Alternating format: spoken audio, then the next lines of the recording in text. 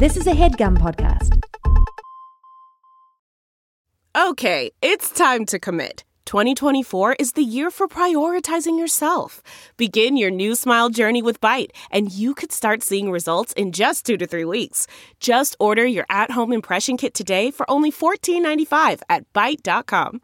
Byte Clear aligners are doctor-directed and delivered to your door. Treatment costs thousands less than braces. Plus, they offer financing options, accept eligible insurance, and you can pay with your HSA FSA. Get 80% off your impression kit when you use code WONDERY at Byte.com. That's BYTE.com. Start your confidence journey today with Byte.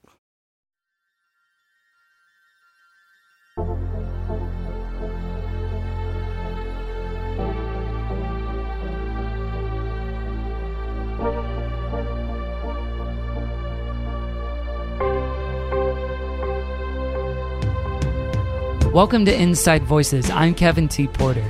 My guest today is Travis McElroy.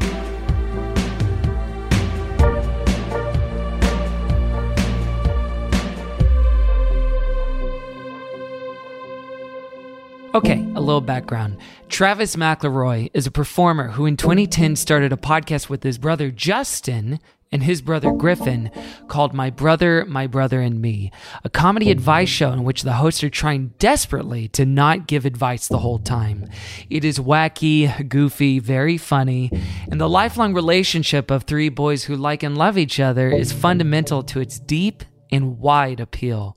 Over time, it's amassed a surprisingly diverse audience. It spawned a TV adaptation on CISO, RIP CISO, and Travis would go on to host and produce no less than 12 podcasts over the next decade, although now he's whittled it down to a more manageable 3. In addition to Mabim Bam, which is short for My Brother, and Me, he hosts Schmanners, a podcast about etiquette with his wife Teresa McElroy, and The Adventure Zone, a wildly successful Dungeons & Dragons podcast the McElroy brothers write and perform with their father Clint. His brothers also have several ongoing podcasts, respectively. And there's a way in which Travis's work life is pretty enviable. He's in business with his family, making a product a great number of people adore, and he gets to do all this without having to live in New York or LA. Travis has made a home with his family in Cincinnati, the city he didn't have to live in but wanted to. And the scrappy audio empire the McElroys have stumbled into has worked and connected with audiences in a way that feels fully irreplicable. It's the precedent that shouldn't be referenced, the kismet that could not be concocted. It's tempting to look at them and think that starting a podcast with your family, essentially about nothing, is a rocket ship to success, but I think that could only work the one time, and they are the one time it could work. So now let's hear the irreplicable Travis McElroy describe his own voice. Weird. Is that descriptive enough? Travis McElroy has a weird voice. Just weird. Yeah. Weird can mean like so many different things, though. What does that mean for you? No, because the thing is like I have felt both ways about my voice. Is the thing. It's like weird in two ways of like weird bad and weird good, weird unique. Like I have a unique voice. I have a. Not anymore, but for a long, long time, hated it. So, bad, disgusting, gross, off-putting. That was the weird bad. Yeah. And that was that pre-podcasting, or was that like throughout podcasting as well? 100%. I mean, even like during podcasting. I this is a big thing to drop right here at the beginning, Kev. But the thing is this, by doing like character voices in Adventure Zone, that I started to like my voice again, like hearing it as a character and not as myself. That made me like it, and like editing podcasts and hearing my voice over and over and over again, like got me kind of in it, like inured to it. So it didn't bother me as much anymore. You built up a Travis McElroy voice immunity for yourself. Yeah, more or less. I mean, because the thing is a lot of the problem when I was a kid came from like the voice I heard in my head. Was this like deep, cool, buttery, smooth, awesome voice. And then like I'd hear it in a recording and be like, can I curse, Kevin? I'd be like, fuck, what is this voice? This isn't my voice. I hate this. And so like whether it was like answering machine messages or like especially like with singing, because I did a lot of like musical theater when I was a kid, and like I'd watch the like videos of it later and be like, this is not how I thought I sounded in this show. And like then doing like just like talking into a microphone and like recording that whenever my brothers and I would like, we had, you know, all the little like cassette recorder things, toys and stuff, and I played that and I'm just like, I hate my voice. People also would tell me like that my voice was weird. Justin, and I do not hold this against him now, and neither should anybody listening, but Justin, when we were far younger, like I was probably like 16 or 17, told me that I sounded like I had swallowed a handful of gravel and I got stuck halfway down my throat. Oh. Yeah, but not like in a cool gravelly voice kind of way, but just like in a, your voice is weird, which is why it's always so weird to me when people are like, I can't tell the brothers' voices apart. When it's like, really? Because like, I think my voice sounds way different from Justin and Griffin's. But now we're just talking about like sound quality. If we're talking about the voice in general, I was in speech therapy from like 7 years old to like high school. Why'd you need it? I had bad sibilants, my S's and Z's. I had a lazy tongue. I have a very big tongue, and it would like I could not keep it behind my teeth. So, like, I had problems with, like, S and sh and z and th sounds and th sounds. What did those sound like before the voice lessons? I mean, it was like F's and T's, and, like, there was a little bit of that. But mostly it was also, like, I mumbled a lot. Like, I did not enunciate well. And, like, the same year I started going to speech therapy was the same year I started the Talented and Gifted Smart Kids program at my school, and started wearing glasses and got diagnosed with ADD. So, like, all in second grade. So it's just like, hey, what a cool year for you, you cool dude. And that's also the year I started doing musical theater, which was cool. That was another thing that, like, I did not like about my voice. And even now, podcasting has helped with this a lot. But when I, like, get tired, I will mumble again and I will not enunciate, and it'll be like hard to understand. And so like there was that. And then in addition to that, I was born and raised in West Virginia. I lived in West Virginia for 18 years before I went to school and went to like urban fancy Oklahoma. So I had like a West Virginia accent, you know, for a long time until I started. I don't know if it's because of musical theater or because of speech therapy, but that I started like distancing myself from the accent. So it was like I had a kind of weird voice mixed with enunciation problems, mixed with this like strong country accent. And it was like a lot of like, this is not a good radio voice. In college, I was taking a professional like prep work theater class. It had a better name than that, but part of the class is like we would do mock auditions, and so like we'd be told what the audition was for. You prepare 2 pieces, you come in and do them for the class, right? And then the teacher would like decide if you got the call back or not, basically. And one of the assignments was like voiceover, like I don't remember if it was like cartoon or commercial or what, but I just didn't do it. I like came in and said like, oh, I haven't prepared anything. And he was like, what? I was like, yeah, I just didn't do it. And he was like, okay. So then after class, he's like, why didn't you do it? And I was like, I have a terrible voice. No one is ever going to hire me for my voice. Like, I am a character actor. I am a comedic actor. Like, I sell myself with like physicality and facial expressions and all of that, not my voice. And now that's very ironic, considering that I am well known for using my voice. Yeah, I'm majority known for a voice, more so than visually. Yeah, indeed. There are still people who, when I post a picture or something, will be like, I had no idea what you look like. And that's strange, too. Do you get the thing that a lot of people get where it's like, oh, I pictured you looking much differently than what you sounded like? Yeah, and the weird thing is like, whenever I press that, which I don't normally, but when I'm like, what did you think I'd look like? They don't have an answer. It's just, I think actually now that I've like dyed my hair and like pierced my ears and, you know, I think I'm more of what people picture when they picture it. You know what I mean? Another part of it, maybe the title is a flamboyant voice, because like that's the thing of like for a long time, because of like my exuberance and maybe part of it was the lisping, because that is an unfortunate stereotype, that there were plenty of people in West Virginia and Oklahoma who were like, you're gay, right? Not in like a necessarily judgmental way, so much as it was just like a factor. Like, just, this is a true thing about you, correct? Like, I remember one time somebody, after we started doing Schmanners, my wife and I doing Schmanners, somebody tweeted at Teresa, like, I hate to tell you this, but I think your husband is gay because of how he sounds. And it's like, oh, cool. Wow, that's really small-minded and bigoted of you. Cool. You would think Teresa would be amongst the first people to know if you were actually gay. Right, yeah.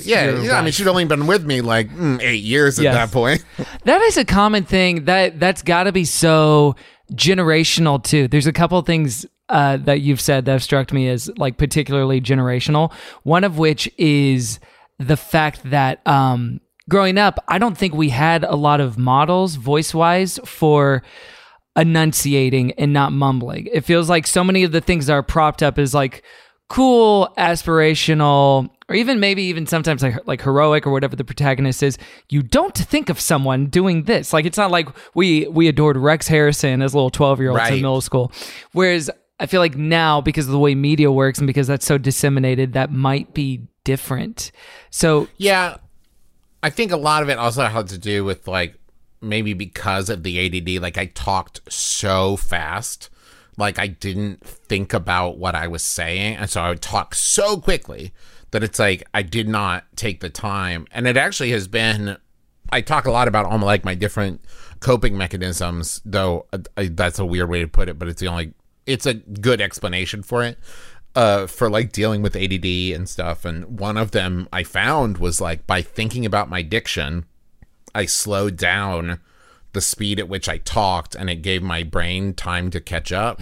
So like when I'm recording, I'm really trying to think about like tongue placement and like how I sound, so that it's giving me time to like catch up on it, you know what I mean? And not get too far ahead of myself. Yeah, do you feel like that's actually made you more thoughtful in some ways because of that? I think so, yeah. I mean, it's given me better word choice. But once again, it's when I think about it. That's the other thing, is like, this is something I worry about now, not to get too serious for a second, but now with like BB and Dot, you know, kids model their parent. Yeah, my daughter's kids model after their parents. And I'm so worried, like I'll be sitting around, you know, speaking lazily, and it's like, are they going to pick? Because like already BB does like the like R and W substitutions, which is like really common for kids, which is like instead of saying I need a rest, you would say I need a West, right? And really it's adorable, common. So you don't mind it at the time. Well, it is adorable. And that's honestly one of the problems with like getting kids to speak correctly, is like a lot of the stuff is adorable. And so like, for example, the other day she was trying to say hospital, and she kept saying like hospital or something. And like, it was cute, but like knowing how bad, Teresa and I were like, hospital. She's like, yeah, hospital. And we're like, no, hospital. And it's like, I feel like an asshole right now. Like, no, say it right. But like, I know that if I don't do that, then like, how long are you going to keep saying it incorrectly? And yeah, I don't want you to start school, you know, in hopefully 6 months or so, and have the teacher be like, what did you say? Like, I want you to say the right words. Mm-hmm. The other thing that you said that kind of strikes me as something tied to a particular time, maybe, hopefully, historically, is the idea of getting misoriented for the way you talk, and people assuming certain things about your sexuality because of your voice. And again, I think it's one of those things where it's just like an absence of models for if every depiction you see of a queer person, they talk in a particular way or like particular things, then of course it would be natural. And even when people did assume it in ways that were not unkind, it would be natural for people to think a certain thing and just make assumptions, because I feel like that's something even I've gone through. That's something I've even gone through in front of you, if you'll recall, a couple of years ago, where someone did just like fully assume. And, you know, maybe that was a voice thing, and maybe there were just like other aesthetic things tied into that. Well, I think a lot of that has to do, because like I've talked about this with people a lot, is like it has to do with coding, right? Is like this thing of like, for a long time, characters were coded, like you would code them as queer, right? Instead of saying this character is gay, or she's a lesbian, or whatever. Yeah, right? like most of the Disney animated canon, all the villains are somewhat coded. Yeah, they would code them in some way because they like didn't think they could just say like this person is gay, right? And so they would code them so it's like, oh yeah, clearly that character is gay, right? And so they needed like shorthand to like make that clear. And so unfortunately it's like if they wanted to code a character as gay, they would make him really flamboyant and like really kind of like floppy hands and lispy and stuff. And it's like, okay, but and the thing is it's not that there aren't, you know, gay guys like that, but there are also plenty of straight guys like that, and there are plenty of women like that. Like there are plenty of non-binary people like that. Like it has nothing to do. It was just like an easy way to like shorthand, like you get it, right? You understand what we're saying. And so for like a little kid like me, where it's like literally, I sounded like this, Kevin. Hey, father, what are you doing? It was like it was a lot. We have home videos of me as a kid, and it's like you can barely understand. Like I cannot even accurately recreate like my speech impediment now because of like how hard I've worked to do it, like to not do it. And it's like also for the same reason I'm not very good at actually my like ask anyone. I am not good at recreating an accurate West Virginia accent. Like I have these friends who are like from Boston and Philadelphia and stuff, and they can just like drop into their old like say like do your Philadelphia accent, and they'll just like drop into it, and I'm like, impressive. I cannot do that. Yeah, it's almost blocked out for you. Yeah, right. I've worked so hard to get this voice, and it's one of those things too that feels culturally loaded in terms of the way that people perceive and assume certain things about people who have Southern accents too. Right. Like, cause that's, you know, and it's different from like queer coding, but that did feel coded in a different way in a lot of media growing up too, where like, if you want to, especially even in things like comedy sketch shows or the Carol Burnett show or something like that, if you want to tell an audience that someone is kind of dumb or not that smart, a very easy way to get there is with a Southern accent. Well, and it also has to do with identity. You know, like if you talk to somebody who's originally from Boston, right, or originally from Philadelphia, or originally from New York, originally from Chicago, like these places where you think like, I hear that accent and I know where they're from, right? There's a certain pride that like comes up, like, you know, there's like my friends that are from Philadelphia are very proud that they're from Philadelphia. Like ask Hal Lublin about being from Philadelphia sometime and he'll talk your ear off, right? And so that wasn't necessarily true growing up in West Virginia. Like the identity that people were proud of there was not a good identity to be proud of, right? There wasn't like this West Virginia pride because of how great, you know, you believed the state. Like it was like the people with, you know, the Confederate flag in which, let me just clear this up, folks. As a born and raised West Virginian, West Virginia exists purely to join the Union. It is why the state exists. People hanging up Confederate flags is the most ridiculous, dumbass thing. But that was like the identity that people from West Virginia showed pride in, which sucks because that was like that was not something I saw in my town growing up. Like I grew up in Huntington, West Virginia, and it wasn't like Confederate flags hanging from everybody's porches or whatever. Now, having been removed for many years, I do feel a sense of pride from being from there because of how beautiful it is and like learning about the history of it and stuff. But it wasn't like I'm proud of my accent. I remember once in college I was auditioning for a guest director, and after I like did my monologue, she goes, "Are you from West Virginia?" And I was like, "Yeah." "How'd you know that?" And she's like, "I can hear it in your voice." And I was horrified. I was like, how did you like it? I was embarrassed in like it was. And like it was such a weird thing that she was just like, "I have a great ear for accents." And I was like, okay, but like it really threw me off. So that was kind of the weird bad part of your voice. When did your voice start to feel, or at least sound to you, to be weird good? So when we recorded the first episode of My Brother and Me, I was very nervous. What year was this? This was 2010. Okay. April of 2010. Justin and Griffin had already been doing the Joystick podcast for Joystick, the website that they, you know, wrote about video games for. And so Justin was like, we'll do this podcast. And a combination of having not done it before and hating my voice. And so I was very nervous. And whether he meant to do this or not, I still do not know. But then Justin said, like, this is going to be a test episode, so we'll just record and see how it goes before we record an actual episode. And I was like, okay, cool. So we just recorded. I didn't think about it. I wasn't nervous. And then we finished, and he was like, okay, that was good. We'll publish it. And I was like, ooh.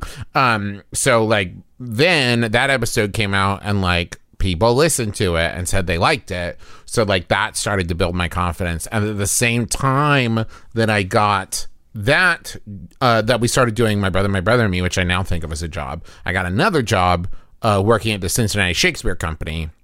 And I got hired as their master carpenter at the time and eventually became technical director. But I also acted in a lot of stuff, too. And so I, got to speak on stage and stuff as well, including, like, getting to do complete works of William Shakespeare abridged, which is one of my favorite comedies ever. It's very dumb, and I have a lot of fun doing it. But, like, doing stuff on stage where I actually got to, like, use my voice and working at a Shakespeare company and, like, doing exercises and stuff and warming up my instrument. What were some of those warm-ups? I'm always curious with that stuff. About warm-ups? Yeah.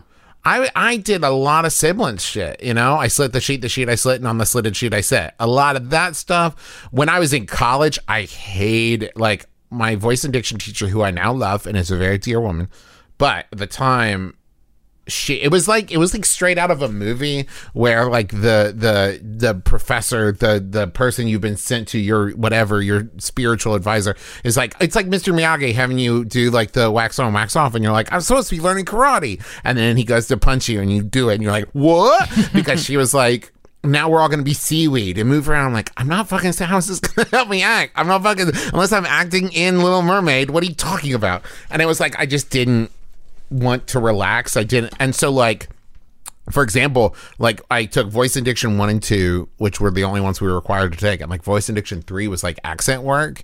And I was like, no, thank you. And, like, now I'm kicking myself. I was like, why the fuck didn't I take accent work? And it was because I didn't think I'd use it. And which, of course, what? So I, got back to, like, working on projecting and being heard to the back of the theater and that kind of stuff, and, like, speaking in like, when you're doing Shakespeare, it's very specific language, and it's very, like, where the, I mean, it's the whole thing with iambic pentameter, right? You're thinking about emphasis, and you're thinking about how you're breaking down the syllables and punctuation and all that stuff. So, like, that was very good for me to think about in terms of, like, that. And as you said, seeing it modeled in these professional actors that I very much respected, who were speaking that way. And, like, it was an environment in which, even when we were just having, like, production meetings, right, we were all speaking we were all soaking it in. And so then we started doing more and more My Brother and Me, started doing live shows with it. And that was another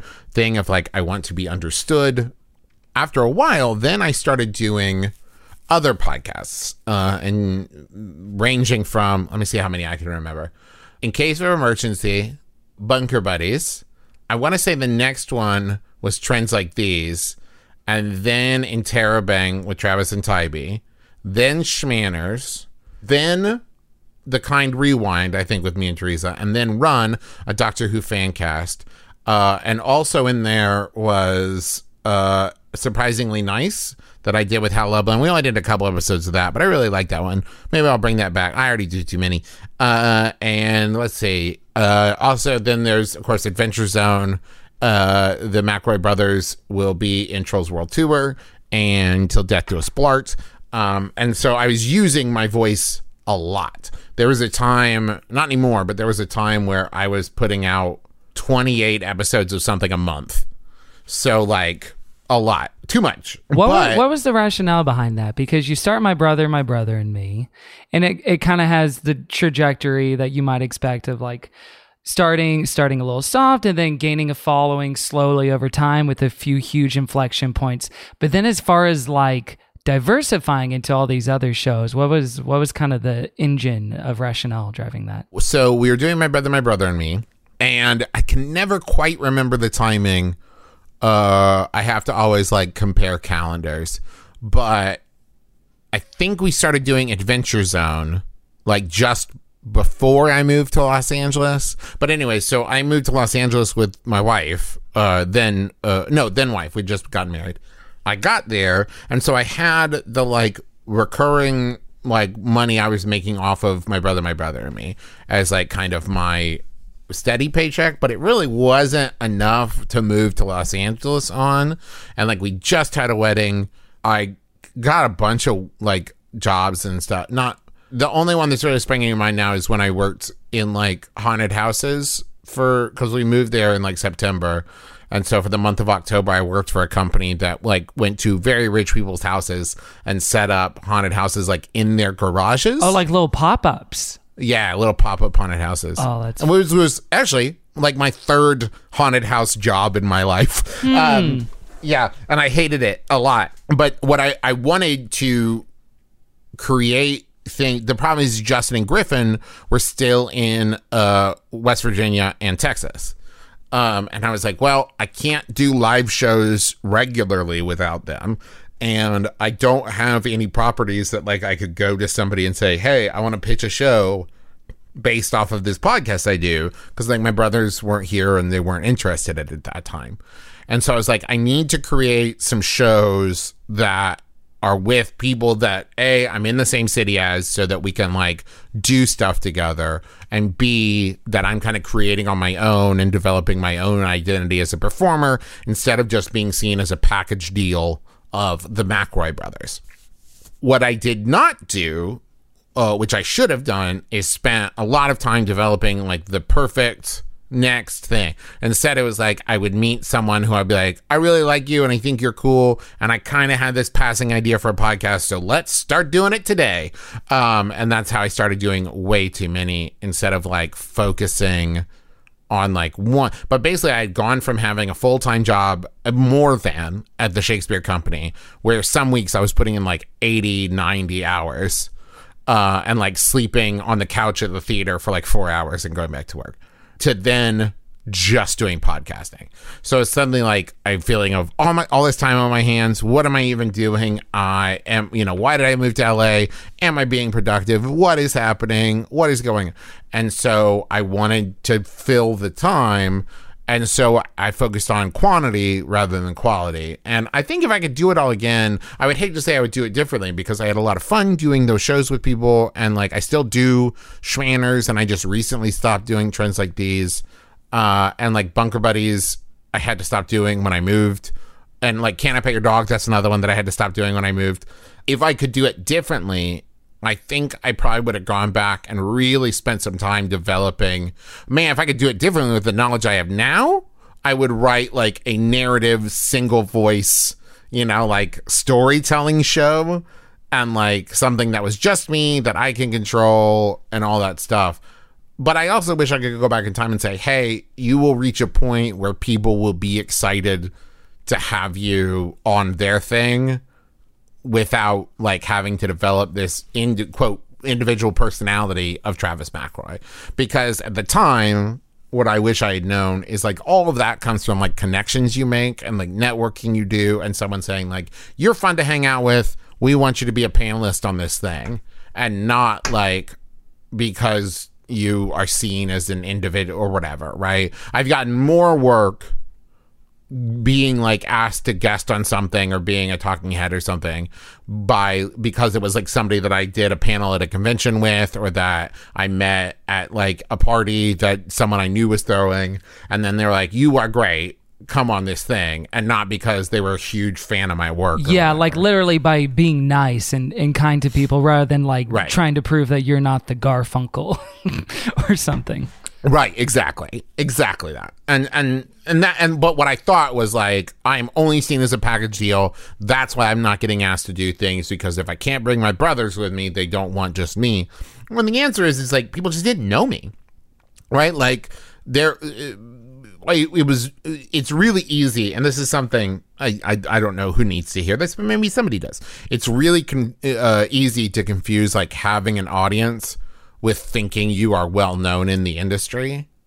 But especially nowadays, when everything is so there's so much content in the world that there are like hugely popular shows that if you take like one step to the left and ask this person if they know about it, they're like, I have no idea what you're talking about. Fully, yeah. I mean, what do you care about more, though? What I care about as far as like being a creatively fulfilled and thing is the audience, of course. Like I adore. It's the most cliche thing in the world, but I really do love my audience very much, and it's why I love going to conventions and love doing it, and I miss it so much right now, Kevin. It's like the face-to-face time of like talking to people is my fuel, and it makes me very happy, and our audience has always been so good to us and so supportive to us. Is like, yeah, it's that. But as far as like, now I have a family that I have to support, and I do not know what the tail of podcast career looks like. You know, I don't know. Is this like, yeah, you're living off those podcast proceeds well into your 70s? Like, I don't know, right? And so I'm trying to build a career, and that takes diversifying the portfolio and reaching, because that's the thing is, I don't want to be making my brother and me when I'm 62. That was going to be my question, is like, yeah, because there is such lack of precedent as far as, yeah, this is how long you do a show. Unless it's like a discrete seasons for 10 episodes of an investigative podcast. There's not really like, and then you stop unless it is dictated by format. And think about this, right? We've been going for 10 years, right? And if you put that in terms of like a TV show, this is 10 seasons, right? So if podcasting was like TV shows, right, we'd be in syndication, we'd be living off residuals for the rest of our lives. We'd be asked to appear as guests on things. We could make a paycheck anytime we wanted to by like going to a convention or being a guest part on a TV show, right? But that's not how podcasting works. Once you stop doing it, you stop getting paid for it. So it's different from like albums, movies, like books, all of this stuff where the tail on it is like you keep making money on it as long as people are buying the thing. Yeah, there's not really such a thing as passive income with this stuff. Right. So that's when I realized like I need to make sure that I am having the type of career that people are like, oh, we're working on this project. Oh, you know who would be fun to have on it? Travis. Right? Not like Travis is so popular right now that we'd be dumb not to have him on it, which is how I used to think it worked. But like the fact of the matter is like Paul F. Tompkins is an incredibly talented comedian and actor and all those things, right? And I always get excited when I see him in something or hear his voice in something. So what I'm about to say is not to take away from his talent at all. But people love him. The people who work with him, the people who are his friends, love Paul F. Tompkins. And that is why he's in everything. You know what I mean? Like, he's talented, so they know that they're getting talent, right? So that's what makes it so easy to say yes. But you also have to think that it's people who are like, Paul will be fun to hang out on set. It will be good to have Paul F. Tompkins in it. We will be happy that Paul F. Tompkins is here. You know, and like, if you're I remember a casting director in college saying to me, like, everyone who goes into an audition, you have to think most of them are talented. Maybe not everyone, most of them are talented. And so what they're more often than not looking for is who is talented and will be fun to hang out at the after party. And like, that's the thing is like, the rare exception tends to be like, white actors who are seen as incredibly handsome and talented, and so they can act like assholes, right? And for some reason they fucking keep working. But most of the time it's like, yeah, if you're nice, that's way better. Like, you gotta be talented and fun and talented, and your company is desirable. And so anyways, that long way to say, as I started all of those other podcasts, I was doing the editing on them myself, because with my brother and me and the Adventure Zone for a long time, it was Griffin doing it. And so, but with all the other ones that I started, I was editing it. So I was listening to my voice over and over and over again. And I was able to kind of disassociate from it and not really think about it. People have asked me this before, like, when you're editing, do you ever like start to feel like that's not funny, that thing I said, or oh, I sound so dumb? And I'm like, no, because I'm not listening to myself. I'm like listening to Travis, the podcaster, speaking on the thing, the character of that person is talking, and I'm the editor now, and I have no control over what he said, so I can't think about it in those terms. Like, I can't get caught up listening to my own voice, or else I'm not doing a very good job editing. Yeah, you almost have to invent the fiction of, I'm an audience member cutting this together. Right. This is what I want to hear. More so than like, I got to protect myself and be Right. the best. It's like, well, what's the better experience for someone who I don't know? Well, and also, I mean, if I'm not gonna lie, I wish I don't know. Maybe I wish I was more involved in this, but the fact that people like listening to my show also did a lot to help my self-confidence in my voice. Because I was like, well, I guess if my voice was that bad, they wouldn't be listening. Like, you know, so it's like that. There's something about when we started working on the My Brother and Me TV show, our showrunner and dear friend JD Amato got me and Justin and Griffin all three engraved compasses that all said professional comedian. And the reason being is like, you are professional comedians. Like, you have to trust that now, and trust that you know what you're doing and know where you're going and know what you're saying. Because like the three of us, our tendency for a long time when people are like either using the word comedian or professional, we'd be like, and after a while, and that's coming from me, a guy with sometimes heaps and heaps of self-confidence and sometimes not, but normally heaps and heaps of self-confidence. And it's like, yeah, but no, there are comedians out there. And it's like, yeah, but you're a comedian. You like, I exist primarily on a career built on making comedy. And it's like the same thing as like with the Adventure Zone now is like a big part of my career is storytelling and writing. And it's like, I'm a New York Times bestselling author, but if someone's like, you're a writer, right? I'm like, what? And it's like, yes, I am, you know? Yeah, it's hard to humbly own that without it sounding like a whatever, like a sort of spin or manipulation of what you actually feel. Like sometimes in the context of a humble brag, but it's hard to be like, yes, it's just like the age-old thing of you. It's really difficult to accept the compliment sometimes. Well, that's the thing is when someone's like, you're an author, it's like, that's not how I think of myself. Like, I think of myself, if someone said you're a writer, I'd be like, yes, I have written the Adventure Zone now for a while, and we wrote these books, then like, yes. But if someone's like, you're an author, for some reason, connotation-wise is different to me. I'm like, nah, I don't really consider myself that way. But my favorite, one of my favorite jokes that Justin has ever said, or I guess maybe just one of the truest things, is the worst thing about being a New York Times #1 best-selling author is anytime someone says that you're a New York Times best-selling author, you're legally required to say #1 best-selling author. Yes, that is a legal requirement. It's weird that they passed that law, but I know, right? I'm so kind of weird. glad they did because it's good for everyone's confidence. Let's take a break from Travis's weird voice, and we'll be right back with more Inside Voices.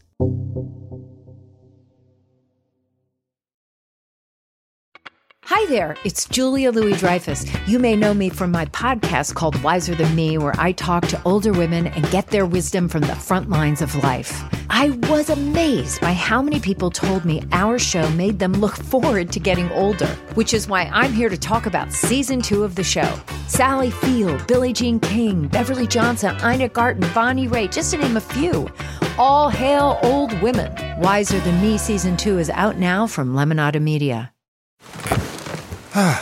The comfort of your favorite seat is now your comfy car selling command center, thanks to Carvana. It doesn't get any better than this. Your favorite seat's the best spot in the house. Make it even better by entering your license plate or VIN and getting a real offer in minutes.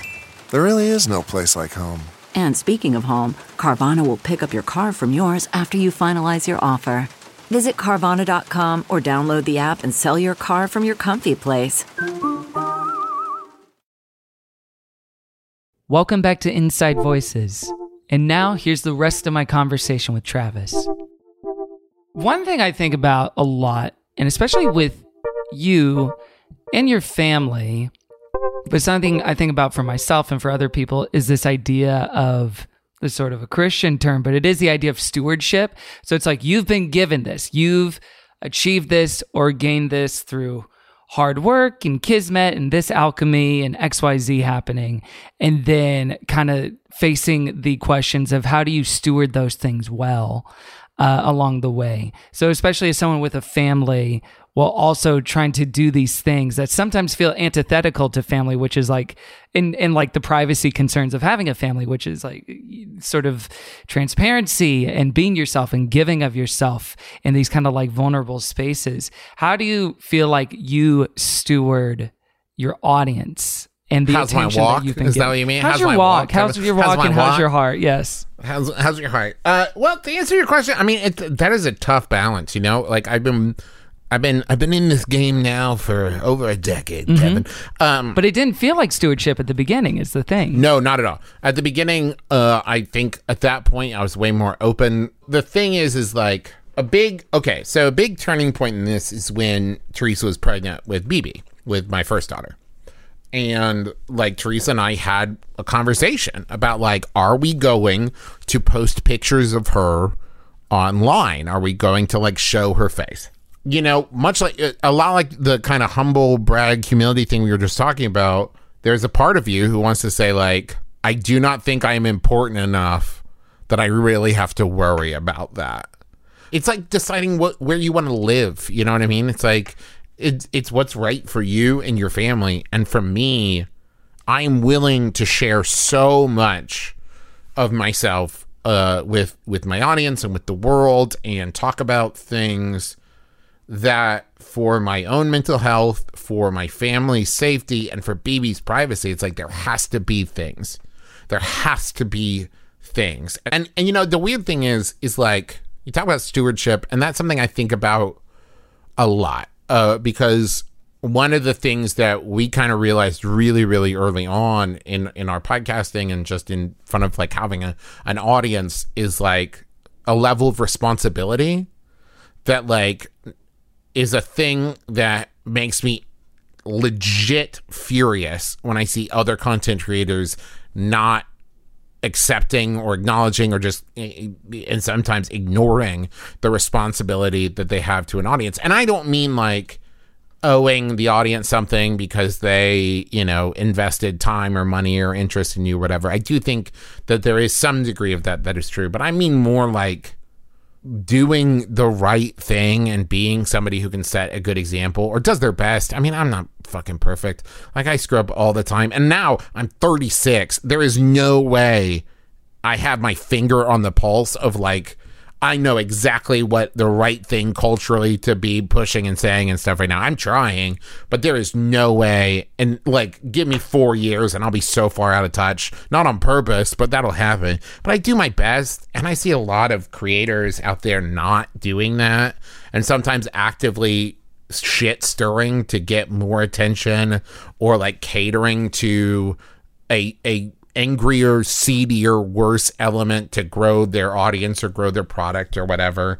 And that to me is just so disgusting. Yeah, well, I think what we're getting at and kind of alluding to, and something you've probably experienced in the last 10 years, is sort of the positive flip side of what some people would deem cancel culture, but the idea of correction culture or the ability and capacity for people to learn and grow along the way. Dude, I've seen so many mostly white dudes, but different people in entertainment industry. But like the ones I'm thinking of now are like specifically like comedians where like they make some kind of joke or they make some kind of thing and it pisses people off, rightly so.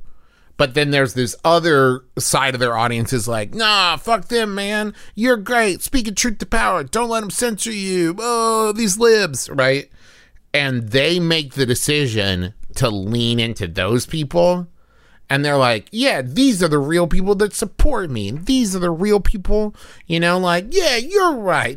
And like, there is this like, it's the dark side, right? It's the dark side of the force where it's like, like you feel all this support, and you feel your audience might even grow the shittier you become, because there are people who are like, yeah, you tell it to them. Do you feel like you had to confront that, like a sort of fork in the road like that, where it's like you could lean into the worst impulses or not? I don't remember ever having to make that decision. And that's not me saying like, I'm such a great guy, I never even considered it.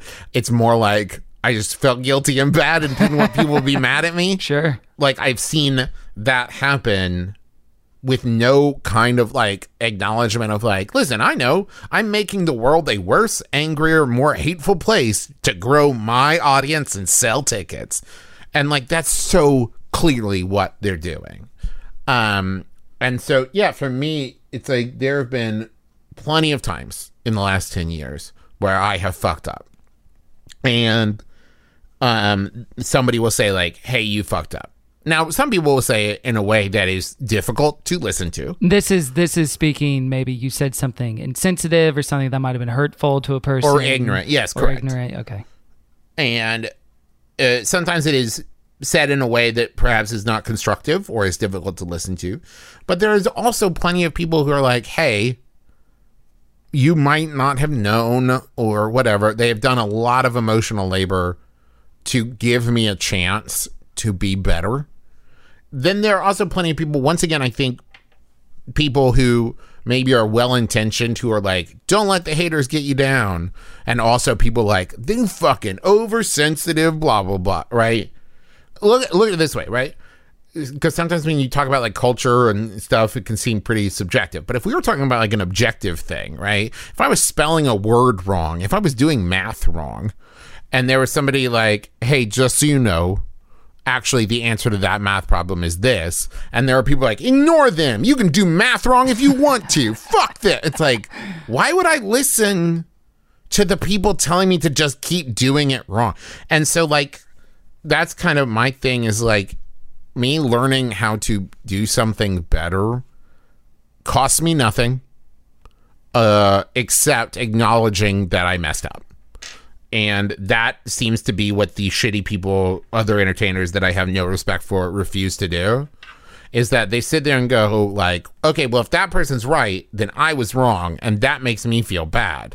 So rather than me feel bad, I will just say that they're wrong so that I don't have to be wrong. And like, that is a self, like, kind of, not just a self-fulfilling prophecy, but like a self-strengthening cycle, where like the more you say, if they are right and I am wrong, then I am bad. But I refuse to acknowledge that I am bad, and so they are wrong. And the more you do that, the harder it becomes for someone to be like, wait, maybe I am wrong. And maybe it's because it is like become this like triumvirate hive mind of me and Justin and Griffin, of like, we share discussions about that like, you know, in those early days when we would do something that upset people, that was ignorant, that was, you know, insensitive, and someone would say something, you always have the impulse to be like, I didn't do anything wrong because I'm a nice guy.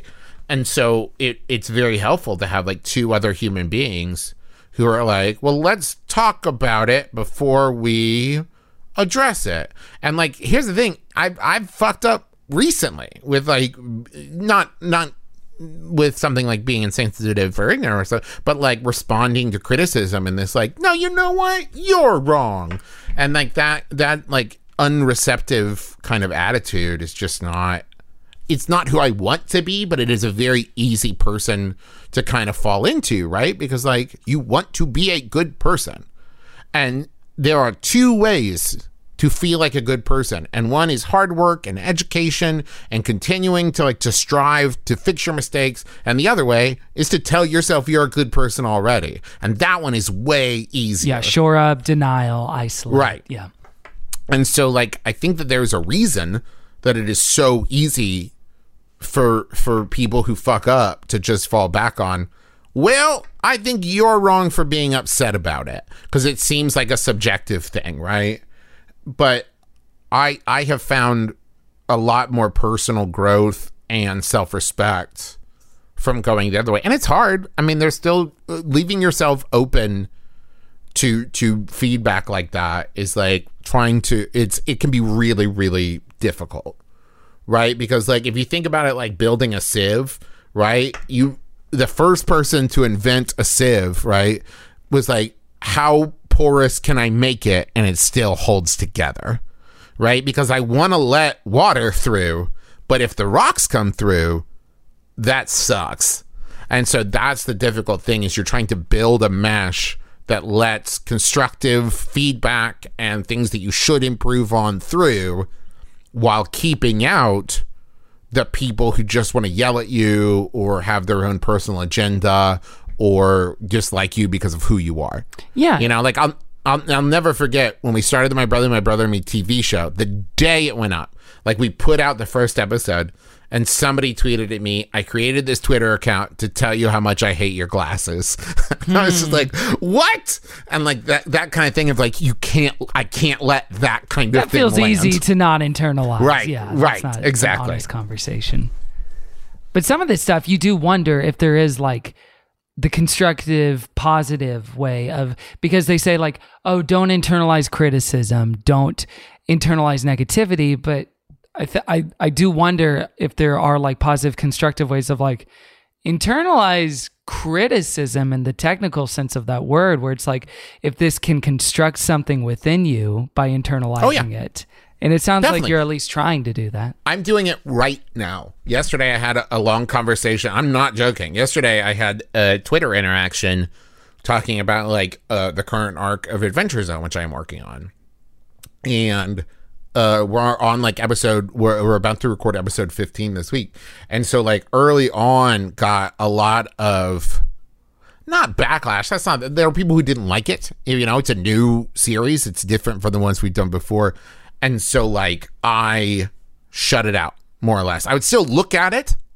Like, because I am me, I would seek it out. I'd, like, go read forums and Reddit and Twitter about it every week. But I would not internalize it. I would just see it, get angry about it, and then close the page, right? I'd read it, say, like, these people don't know what they're talking about, and close the page.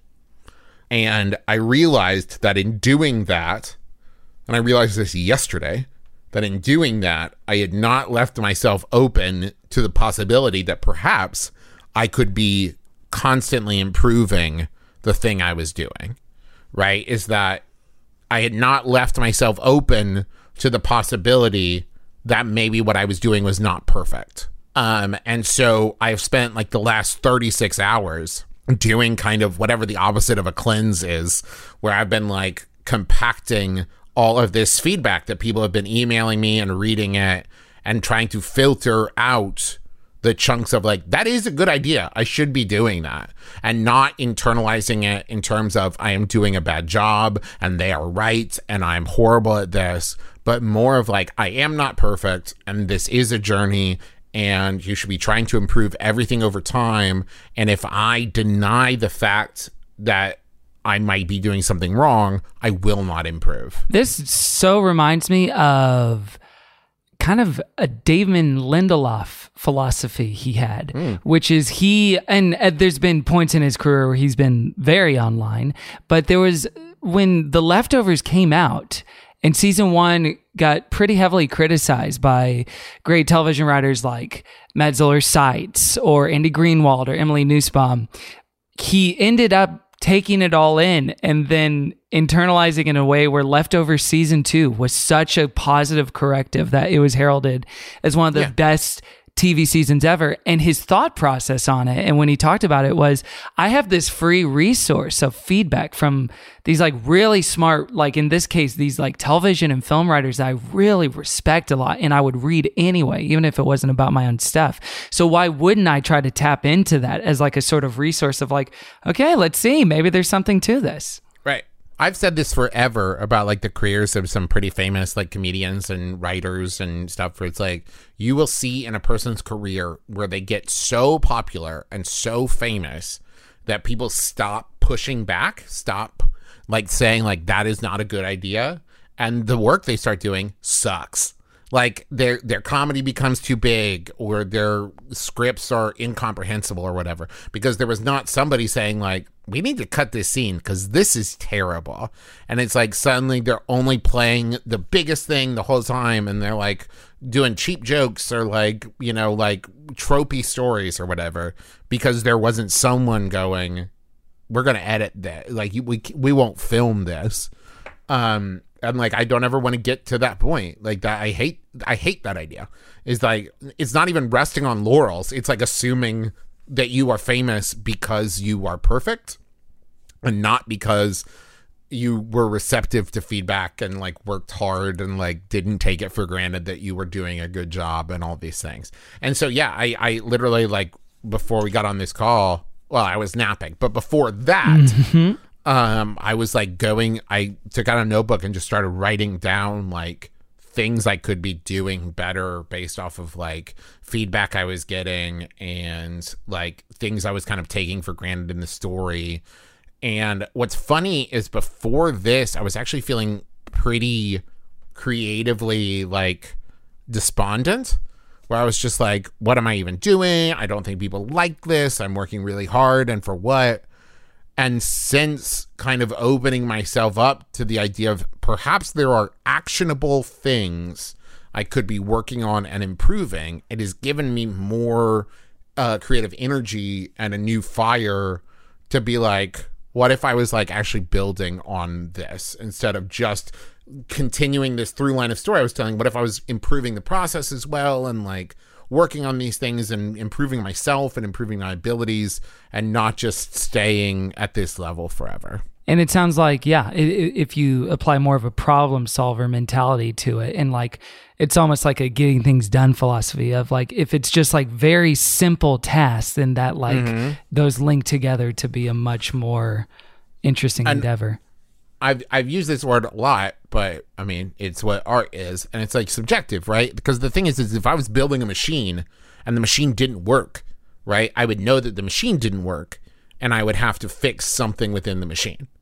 But telling a joke, telling a story, writing a script, you can't say like, it is mechanically not working, so I know something needs to be fixed. You can look at it and think, this works perfectly.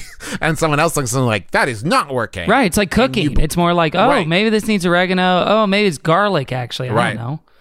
But even that is like, sometimes if you bite into something you've cooked and it's terrible, everyone will acknowledge it's like, yes, this is universally bad. But sometimes you write a script and you're like, I killed it. And there are people who are like, this is bad. And you're like, no, I killed it. This is great. You know what I mean? And so it's like that kind of thing of like, but it is difficult because the other side of this is maybe I'll work really hard and I'll spend the next like 4 days like completely rethinking everything. We'll record the next episode and then it will go out and then people will be like, worst one yet. And it's like, well, then do I internalize that because I felt good about, like, it's tricky, right? Because there is never a point at which you're like, and done growing. But I'd rather just quit doing it than turn into this like, fuck all these sensitive whiny babies. I'm gonna make the thing I like. Like, I would just stop doing it before I did that. Well, and on that subject, because you did talk about like a quantity versus quality thing at the earlier part of the conversation, and this idea of doing things that just give you joy, and the things that are still jobs and still create revenue for yourself, but the things that you most care about. For you, when you do think about like the next 30 or 40 years, is it always podcasts, or do podcasts just happen to be the best container for your thing right now? Well, the good news is like the 3 shows that I regularly continue to do now are with my brothers, my dad, and my wife. And so like, I just like talking to them. The trickiest one is Schmanners, but that's only because we're raising 2 kids now. And so like finding a time where it's like, and we both can sit in a room without them for 45 minutes is tough. But otherwise it's like, I don't ever want to stop talking to my brothers. I don't ever want to stop talking to my dad. I don't ever stop talking to my wife. And so I enjoy doing those. But I like the idea of being a kind of overall performer who gets to be in more things and do more stuff. And I like writing the graphic novels. I like being in movies. We just did that. That was great. I like being on TV. That's wonderful. I'd like to do more of that. Yeah, I just like to. I like to be a performer. I like performing, and I want to perform more. Well, I think it's going to happen. I think it has happened too, and that's what's so extraordinary is like being able to like reverse engineer these like audio things like Trolls 2 or to make my brother into a TV show eventually. Yeah, dude, it's weird. Weird as hell. Yeah, like your voice. It's not a career trajectory that I would recommend to anyone. Yeah, that's the thing about careers like yours and your brother's. It's like it worked that one time, and that's why it can't work again. Because you can't be like, you know what? I dream of getting to voiceover work in animated movies. So what I'm going to do is have a podcast for 10 years. Well, Travis, buddy, I like your weird voice. I like your flamboyant voice. I like it all, and I love you. Hey, I love you too, Kevin. Thank you for talking to me. Hey, thanks for doing the show. Should we start recording? Yeah, I'm good to go now. Travis McElroy has a weird voice, and you can listen to that voice on My Brother, and Me, The Adventure Zone, or Schmanners, wherever you get your podcasts. Again, I don't know where you get your podcasts, but I'd love if you tell me, and I think it would really bond us together as friends. Inside Voices is produced by me and Steve Allman. Our theme music is by Pam Autori. And I'm your host, Kevin T. Porter. Thanks for spending time with us today on Inside Voices, and please, at least for now, stay inside.